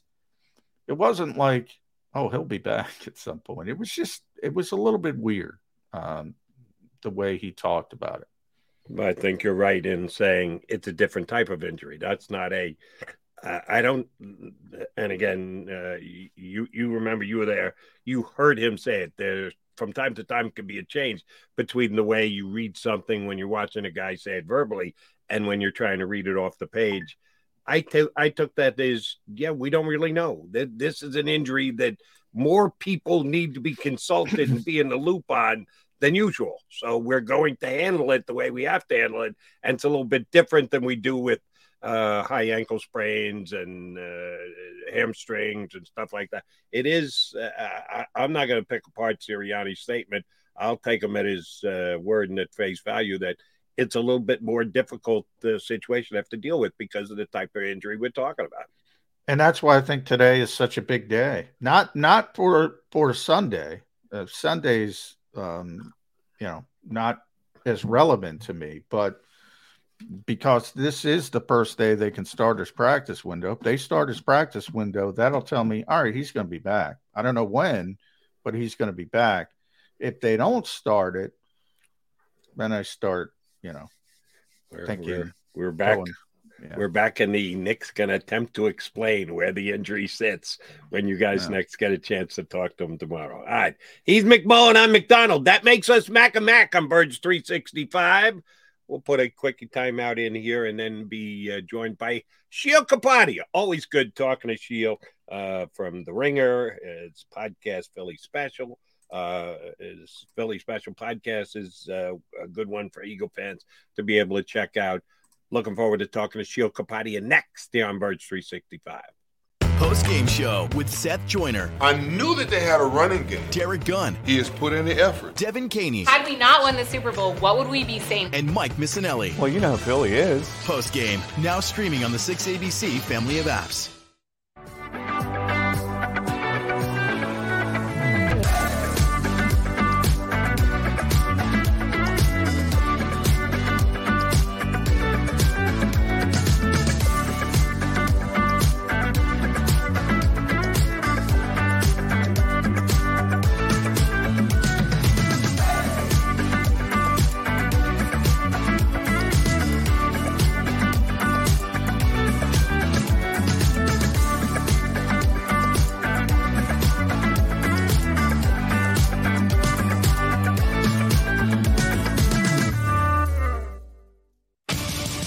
the greatest fans on earth. It's a bold statement, but would you expect anything less from Philadelphia?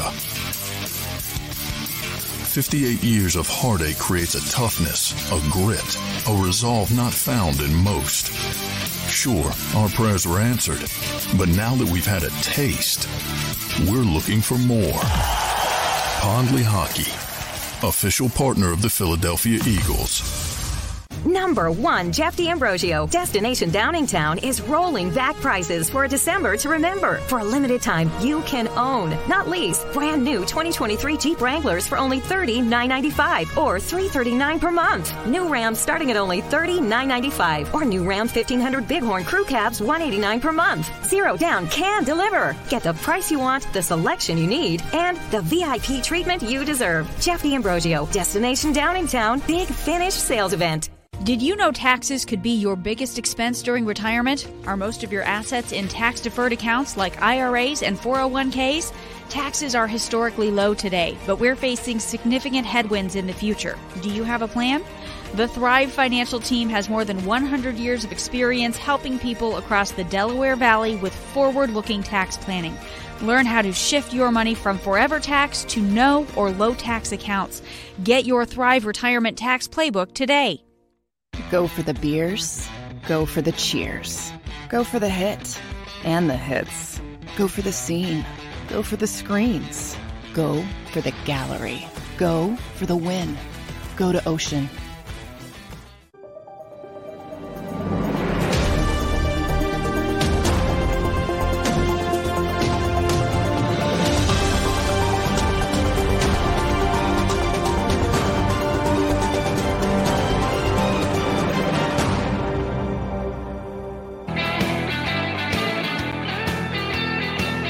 You got your Mac guys here on Birds 365. We were hoping to be joined by Sheil Kapadia. I saw his device pop up in the waiting room, but we haven't been able there he is. He'll punch get him in up. yet. No, it looks like we got him. He's damn close to There's joining. our buddy. Fine-looking young man. Good to see you, Sheil Kapadia. Exciting. What's up, guys? How you doing?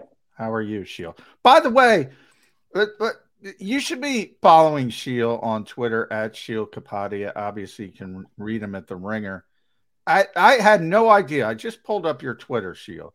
We were talking, Jody and I started the show talking about 3rd and 30 because I wanted to figure out what happened. So I talked to a defensive coach from outside the organization. I said, what's going on here? What happened? And he said, Tampa 2 sink. That's how he describe the call. And I pull up Sheil, and you got it. You got it, buddy. You got Tampa 2 pre-snap disguise. Asked Josiah Scott to get deep half from 10 yards off. My 2 cents. Downside of disguise here outweighs benefit. Don't risk execution error with backup nickel. That's what I said. Why just play Tampa 2 and get off the field? It's 3rd and 30. Play sticks. Play picket fence. Bring Jim Schwartz back. Why are you trying to disguise on 3rd and 30, Sheil Kapadia? Yeah, I mean, that was my take. I mean, you look at it, and certainly you can make the case Josiah Scott, the player probably most of the time gets to where he's supposed to be there, and you're okay. He stays deep enough, and you don't give up a 3rd and 30. But it's just a matter of what's the benefit there. Why, no need to outsmart yourself. You have a backup player in the game. This is a situation where just line up in what you're going to play. Be safe. Don't let anyone run past you. Get off the field, tackle if they throw it underneath, and force the Cowboys to punt. So I heard what Jonathan Gannon said yesterday, that he has to coach it better. He didn't have an issue with the call. I mean, I get what he's saying. In my opinion, next time, just make a more simple call. It was my analysis of it. Yeah. Sheil, real quick before, sorry, Jody, I want to, what the coach said to me, he didn't have a problem. To me, it was coaching speak. He didn't have a problem with the call because if you execute it correctly, it works. But I believe what you believe in the fact that as a coach, you have to understand you have a backup player in there. You don't have, if it's Avonte Maddox, it's probably fine. But it wasn't. Yeah. It was Josiah Scott. And isn't that what coaching is? look, you got to be optimistic. You got to believe in your guys, but you also have to be realistic and say, all right, there's a downgrade here. Let me simplify things a little bit. That's kind of the way I looked at it. Yeah, you can blame execution for every bad play in every football game at every level. I mean, and you hear coaches do that. Usually a red flag goes up in my head when I hear coaches say that too much, because your job is to get the players to execute. And so if the players aren't executing, it's not on them, it's on you. That's kind of the first line of your job description. So I understand what he's saying there. It's not an overly complicated thing. I don't know if there was an issue with kind of getting the call in. You can kind of see them communicating before the snap. So I think there was probably some confusion there, but I do think they probably overthought it there a little bit and could have simplified it for the defense.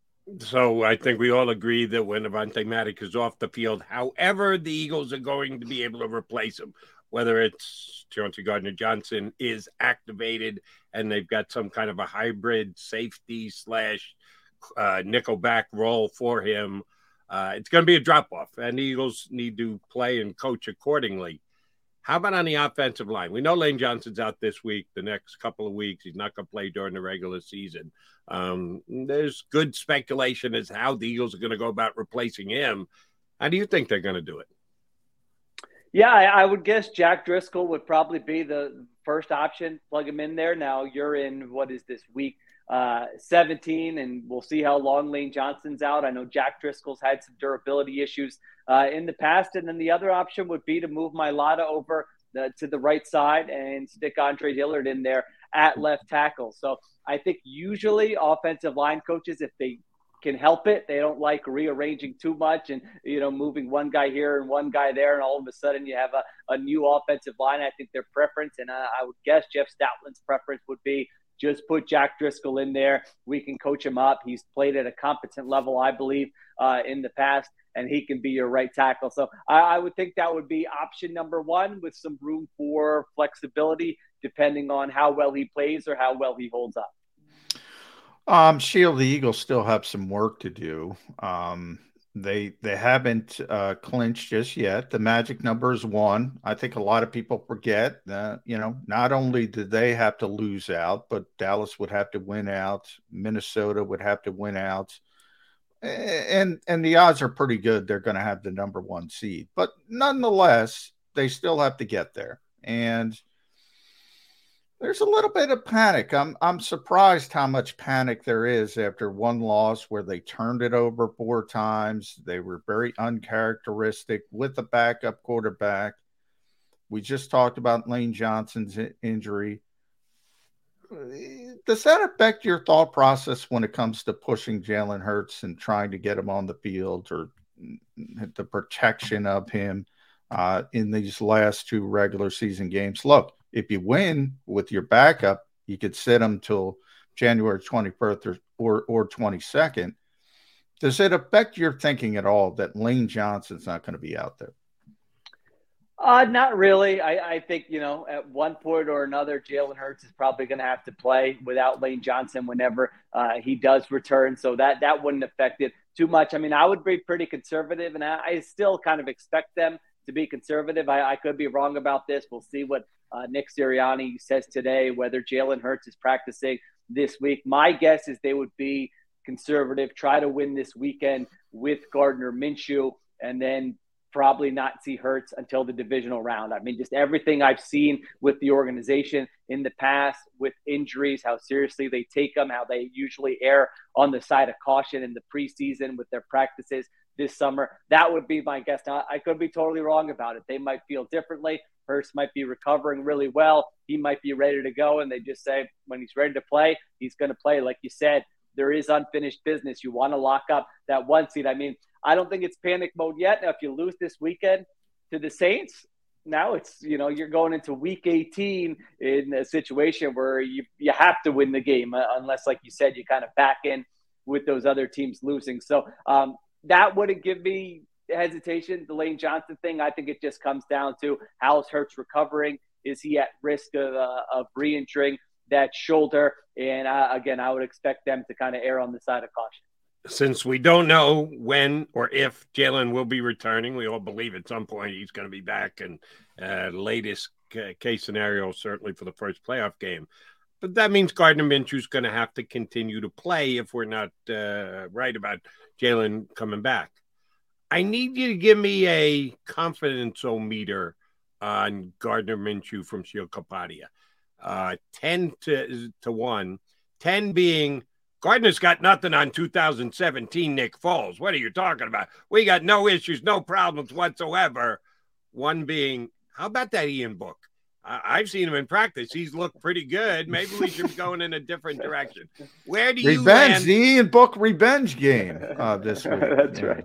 Where do you land on the confidence-o-meter of Gardner Minshew as Eagle QB?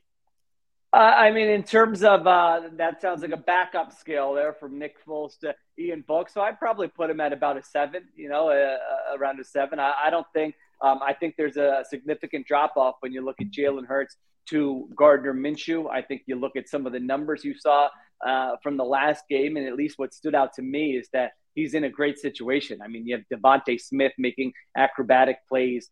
You have A.J. Brown out there. You have Dallas Goedert high-pointing balls out there. And then you have the coaching staff, which I think did a really good job last week against the Cowboys with some of their wrinkles and freeing up open receivers. You had A.J. Brown on the first possession of the game. That's a great call by the coaching staff. You had the Devontae Smith touchdown, which is kind of a wrinkle on something they had done in the past. That's a great call by the coaching staff. So to me, like I'm not going through going, wow, Gardner Minshew's making these eye-popping plays where, he should be starting or anything like that. It's more you want to avoid the turnovers that they had last week, and not all of those were obviously on Minshew. And then you kind of let everything else work for you with the supporting cast, with the coaching staff. So listen, they still put up 425 yards of offense and 25 first downs. Like for a lot of teams in the NFL, that's your best offensive performance of the year, what the Eagles did last week against a very good Cowboys team. So I think given what's around him,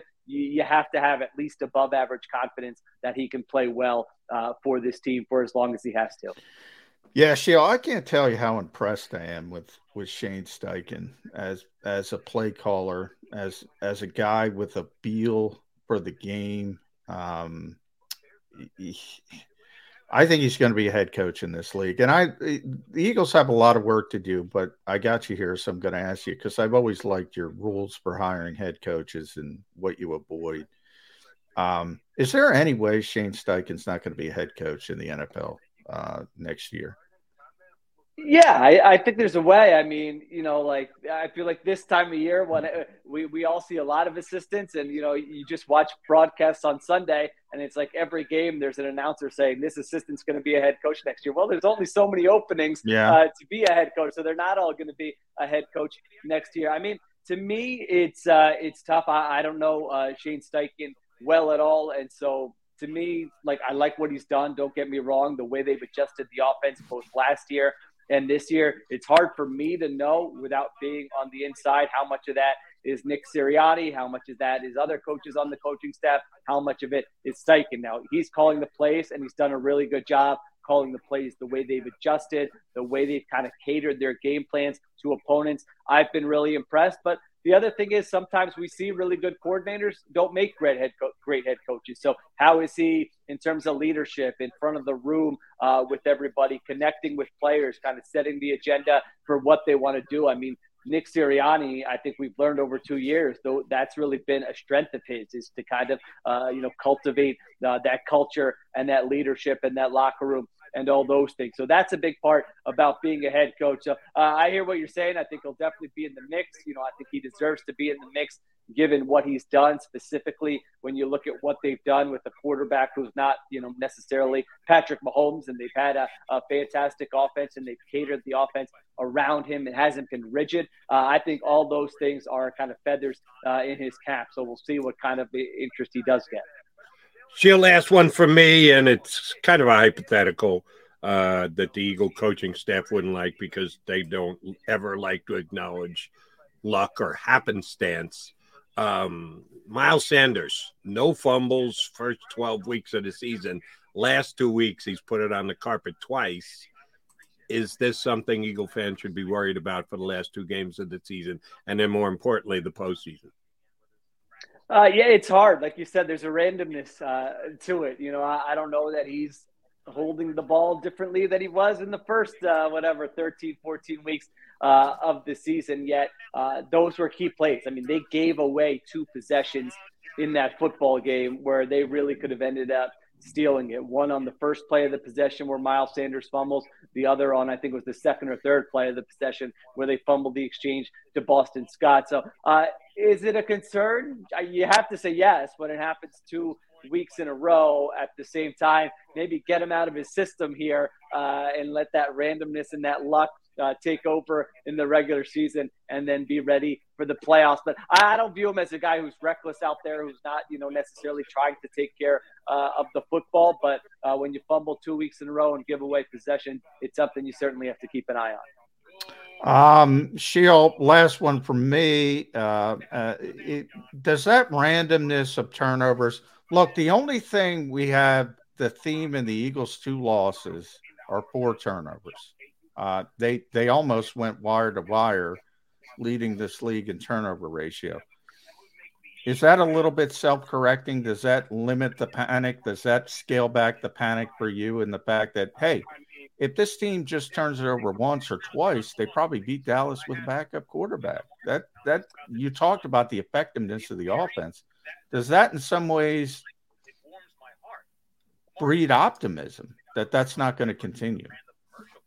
Yeah, it's tough in the NFL because any playoff game, you can have a playoff game where the ball doesn't bounce your way. I mean, even look at, Hassan Reddick had the terrific sack forced fumble and the Cowboys fall on it. Like, if you're able to fall on it, the one fumble that the Eagles had, it looked like Jack Driscoll was falling on it and you were going to be safe there. And then the ball pops out and the Cowboys get it. So, yeah, I mean, I think their offense has really warrants a lot of confidence, assuming that Jalen Hurts is going to come back and be healthy. There's more uncertainty than there was a month ago because now you have the Hurts injury. You have the Lane Johnson injury. At the same time, you have Dallas Goedert back, and Dallas Goedert looked terrific in that football game. You still have, 4 out of your 5 offensive linemen. So I feel pretty confident in this offense that they're going to be good, and I think you're right. I think the only way they really get stopped is if they turn the football over or if they face a great, like that 49ers defense. I mean, if you told me they face the 49ers and the 49ers slow them down,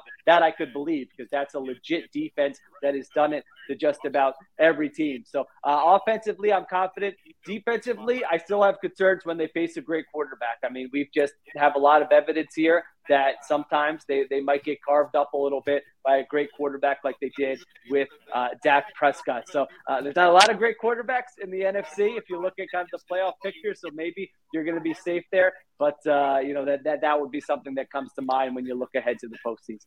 Check out his Philly Special podcast where you get your better podcasts, and check out all his writings and other podcasts on The Ringer at theringer.com. Sheil, a pleasure. Always good catching up. We appreciate you coming on Birds 365. I'll talk to you later. All right. Thanks, guys. Take care. Thanks, Sheil. Sheil Kapadia, Eagle Insider here with us on Birds 365. All right. Final time out of the day. Coming back, Tone's going to jump in to my spot. He and Johnny Mac will get you to the finish line here on Birds 365. Post-game show with Seth Joyner. I knew that they had a running game. Derek Gunn. He has put in the effort. Devin Caney. Had we not won the Super Bowl, what would we be saying? And Mike Missinelli. Well, you know who Philly is. Post-game, now streaming on the 6ABC family of apps.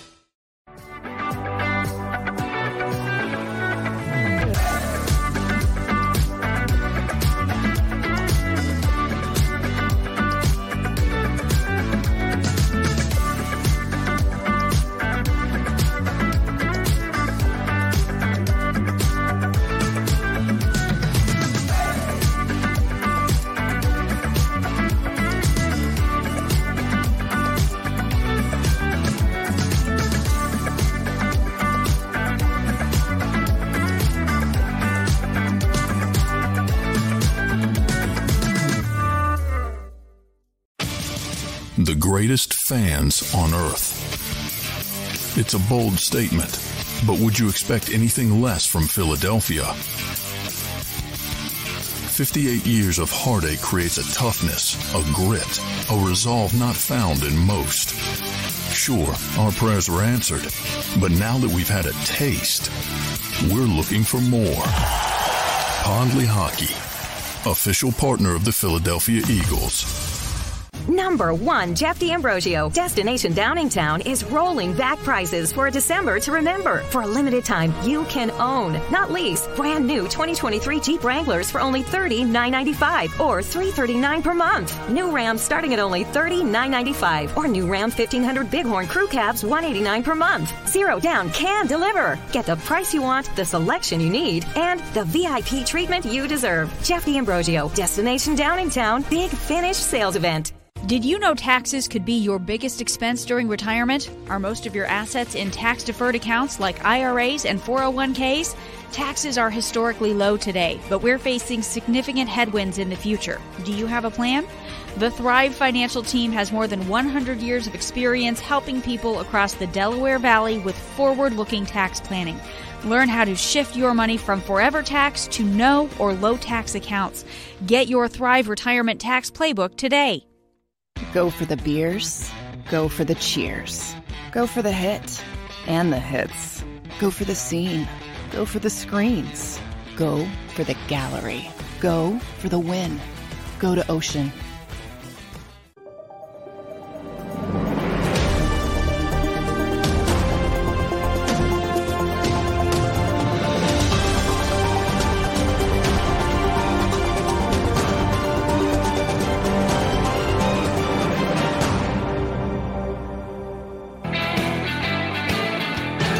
Welcome back to Birds 365. He's John McMullen, and I'm your guy, Tone DeShields II, filling in for our guy, Jody Mack. John, I've been listening to you guys talk all morning, and it's something that's been on my mind because, the Philadelphia Eagles, their defense, they, especially the DBs and the linebackers, they got carved up pretty well in that Dallas game.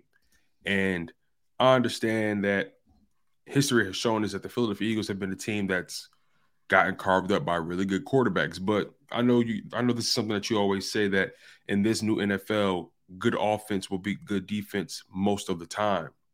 So I guess what I'm trying to ask you is, are the Eagles' current defensive concerns being a little bit overblown because of the nature of the game currently? Like don't most great quarterbacks carve up most of these defenses these days? Yeah, I mean, some of that is, it's kind of funny when people say, well, you don't play as good against good quarterbacks. Well, yeah, duh. Nobody plays. It's more difficult to play good quarterbacks than it is to play bad quarterbacks. It's kind of baked in, isn't it? I mean, if you're playing Patrick Mahomes, you're going to have probably a worse day than if you're playing Andy Dalton.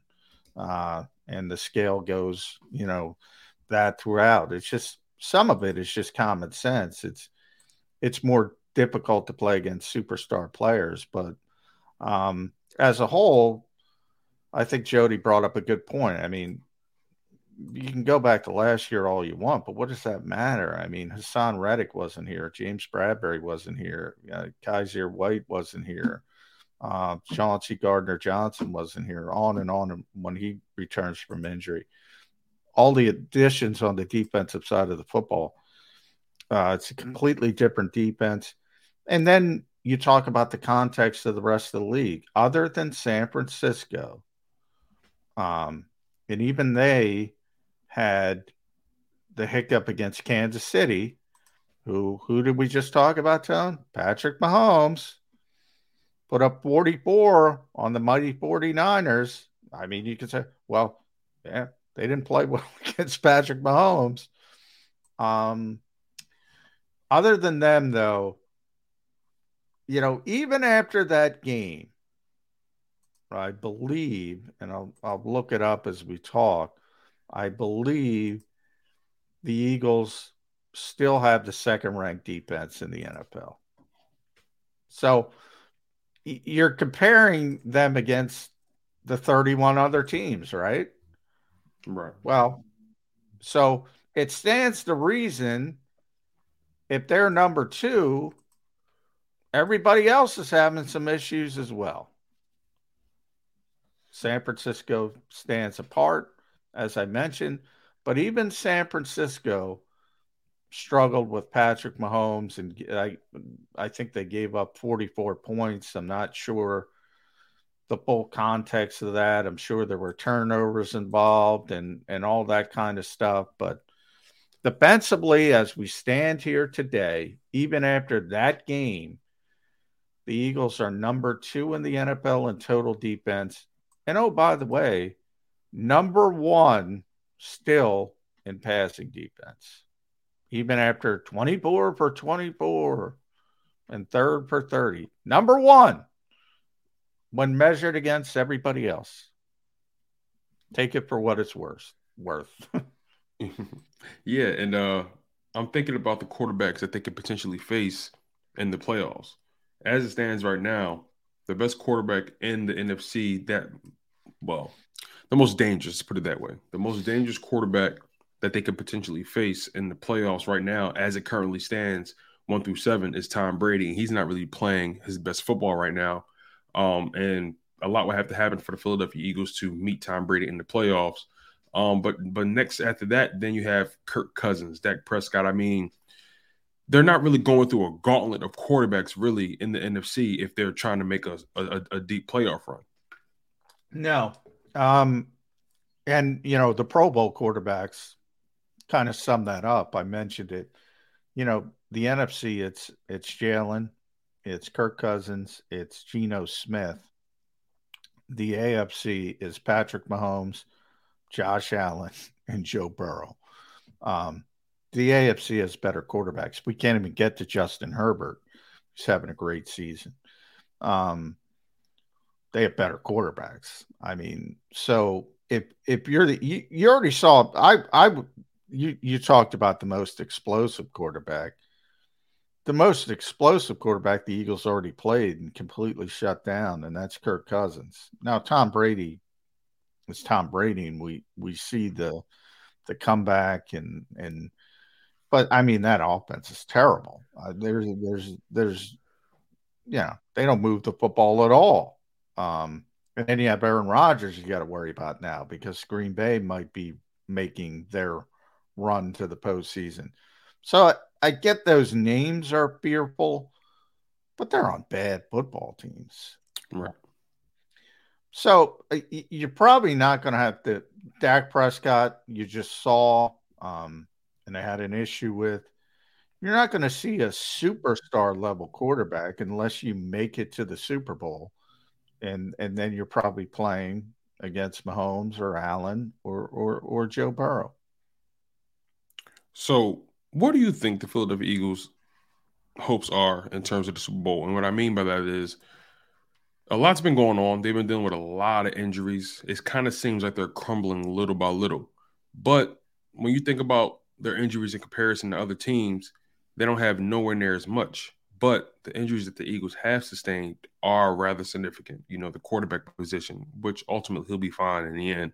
Lane Johnson, we still don't really know the extent of that injury. Avonte Maddox out indefinitely. We might never see him in the playoffs. You never even know. C.J. Gardner-Johnson's supposed to be coming back. So has a chink in the armor been found with the Philadelphia Eagles? Are they kind of trending down while a lot of other teams are beginning to trend up going into the playoffs? No, they put up whatever it was, 450 yards of total offense with a backup quarterback against supposedly, if not the second best team in the NFC, certainly the third best team, because they destroyed Minnesota. And no, don't turn it over. They win the game. We're not having this discussion. Now, are you concerned about the injuries? Sure. But, I mean, injuries, everybody's dealing with injuries. The 49ers are playing the best football right now. There's no doubt about that. They're playing the best football right now. In the NFC or in the NFL? In the NFL. In the NFL. They're down to their third quarterback. Everybody has injuries. They're down to their third stinking quarterback and they're, oh, so-and-so's got them number one in the power rankings. Everybody in this league's got to deal with injuries. The good news for the Eagles is most of them haven't been season-ending, and they expect Lane Johnson back for the playoffs. We'll see how effective he is. Avante's a little bit more open-ended. Jalen's going to be back. We still have to find out about CJ, but they're hopeful of him being back. Could be worse injury-wise.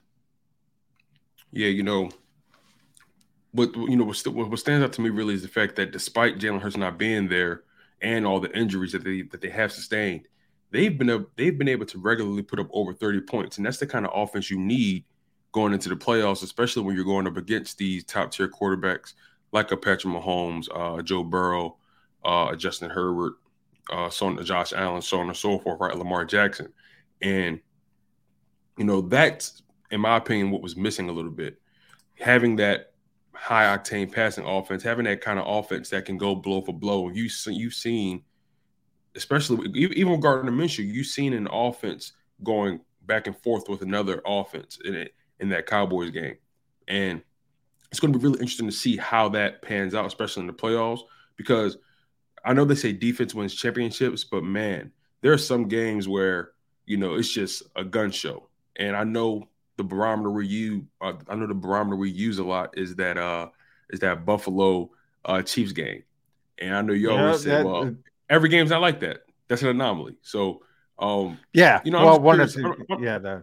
Well, people in Philadelphia go to Super Bowl 52. I mean, defense didn't win that championship. I can tell you that. That was a complete shootout on both sides. New England, whatever they had, 500 stinking yards, and lost the game. Complete shootout. You mentioned that, Kansas City Buffalo game where the whole league overreacted. I agree. Because we can't keep up with that, blah, blah, blah. No, either can they, by the way. The Chiefs don't do that every week. The Bills don't do that every week. And they both lost games this year. But, yeah, I mean, you probably don't want to get in a shootout with those two teams, but there are other ways to win a football game. There's a million ways to win a football game. You can do it with a block punt like San Francisco did. All kinds of ways you can win football games, and people get too caught up on quarterback versus quarterback all the time. But the quarterback is the most important position, right, John? It is, but they don't.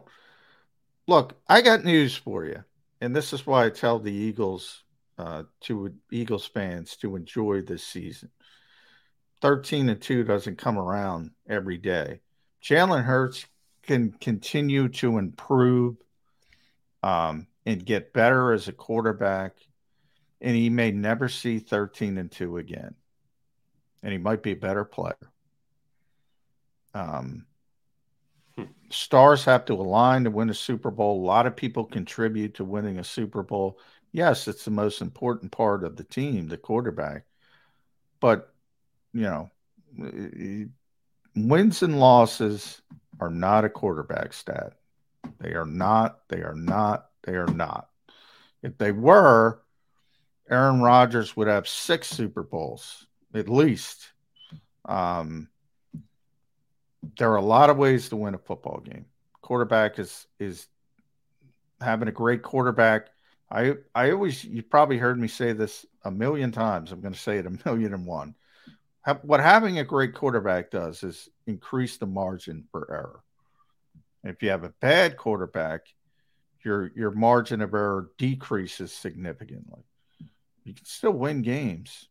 People do it all the time. And, whether you want to point to Trent Dilfer winning a Super Bowl with one of the greatest defenses of all time, Brad Johnson, Jeff Hostetler, Nick Foles, all won Super Bowls. Dan Marino didn't. Guess what? Dan Marino's a better quarterback than all those guys. Good point. I think about Jalen Hurts in this scenario, and he's entering we all know how it turned out for him last season. His first playoff game didn't look comfortable. Did not look like he belonged in the room. Now, most people don't look like they belong in the room with Tom Brady, right? That's pretty normal. But he just didn't look like he belonged in that game in general. Now, entering this new playoff run, a lot of people still hold that performance against him. Do you hold that against him in terms of his growth as a quarterback? And do you think he has what it takes to potentially lead this team to a Super Bowl win, knowing the sum of their parts? Oh, yeah. I mean, Jalen Hurts has played at an MVP level. Jalen Hurts, first of all, I think it's silly when people make declarative statements about any player and say, so-and-so can't win a Super Bowl. What does that even mean? If Trent Dilfer can win a Super Bowl, take the top 20 quarterbacks in the NFL. They can all win Super Bowls if everything is perfect around them. Again, some have a larger margin of error. Some have lesser margins of error. It doesn't make any sense. There's no logic behind it. So-and-so can't win a Super Bowl. Think about that. Think about the absurdity of that.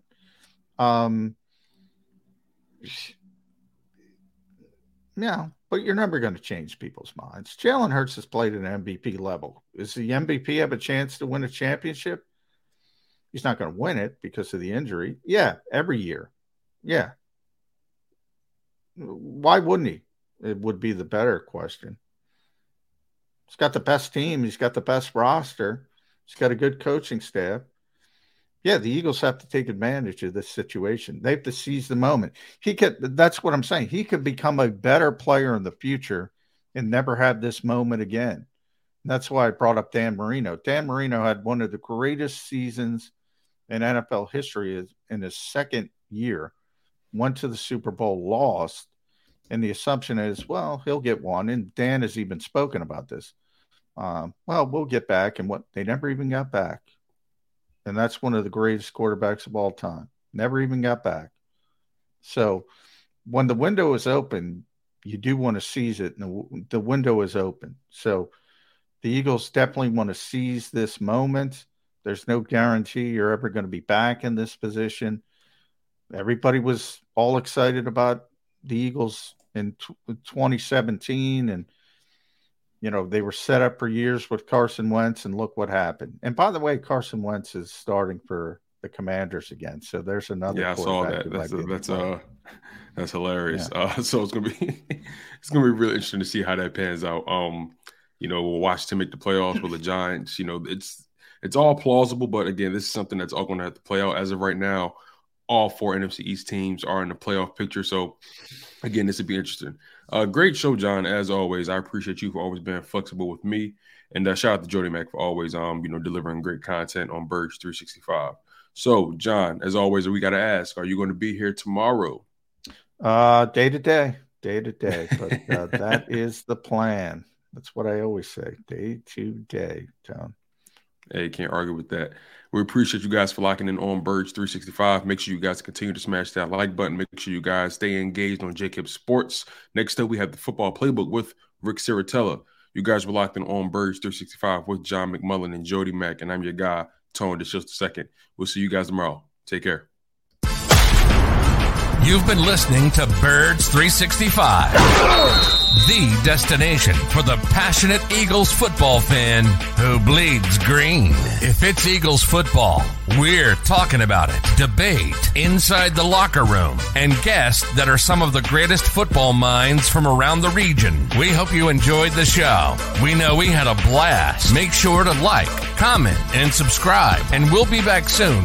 But in the meantime, hook up with us on social media at Jacob Sports. See you next time on Birds 365. You know how to book flights and hotels. All you're missing is a tool to plan the travel experiences you'll have once you arrive. That's why you need Viator. Book guided tours, activities, excursions, and more in one place to make your trip truly unforgettable. Viator has over 300,000 travel experiences to choose from. Everything from simple tours to extreme adventures and all the niche, interesting stuff in between. So you can plan something that everyone you're traveling with will enjoy. Real traveler reviews give the inside scoop from people who've already been on the experiences you're considering. So you can plan with confidence. Free cancellation helps you plan for the unexpected. And 24/7 customer support means you can travel worry-free. Download the Viator app now and use code Viator10 for 10% off your first booking in the app. Find travel experiences for you. Do more with Viator.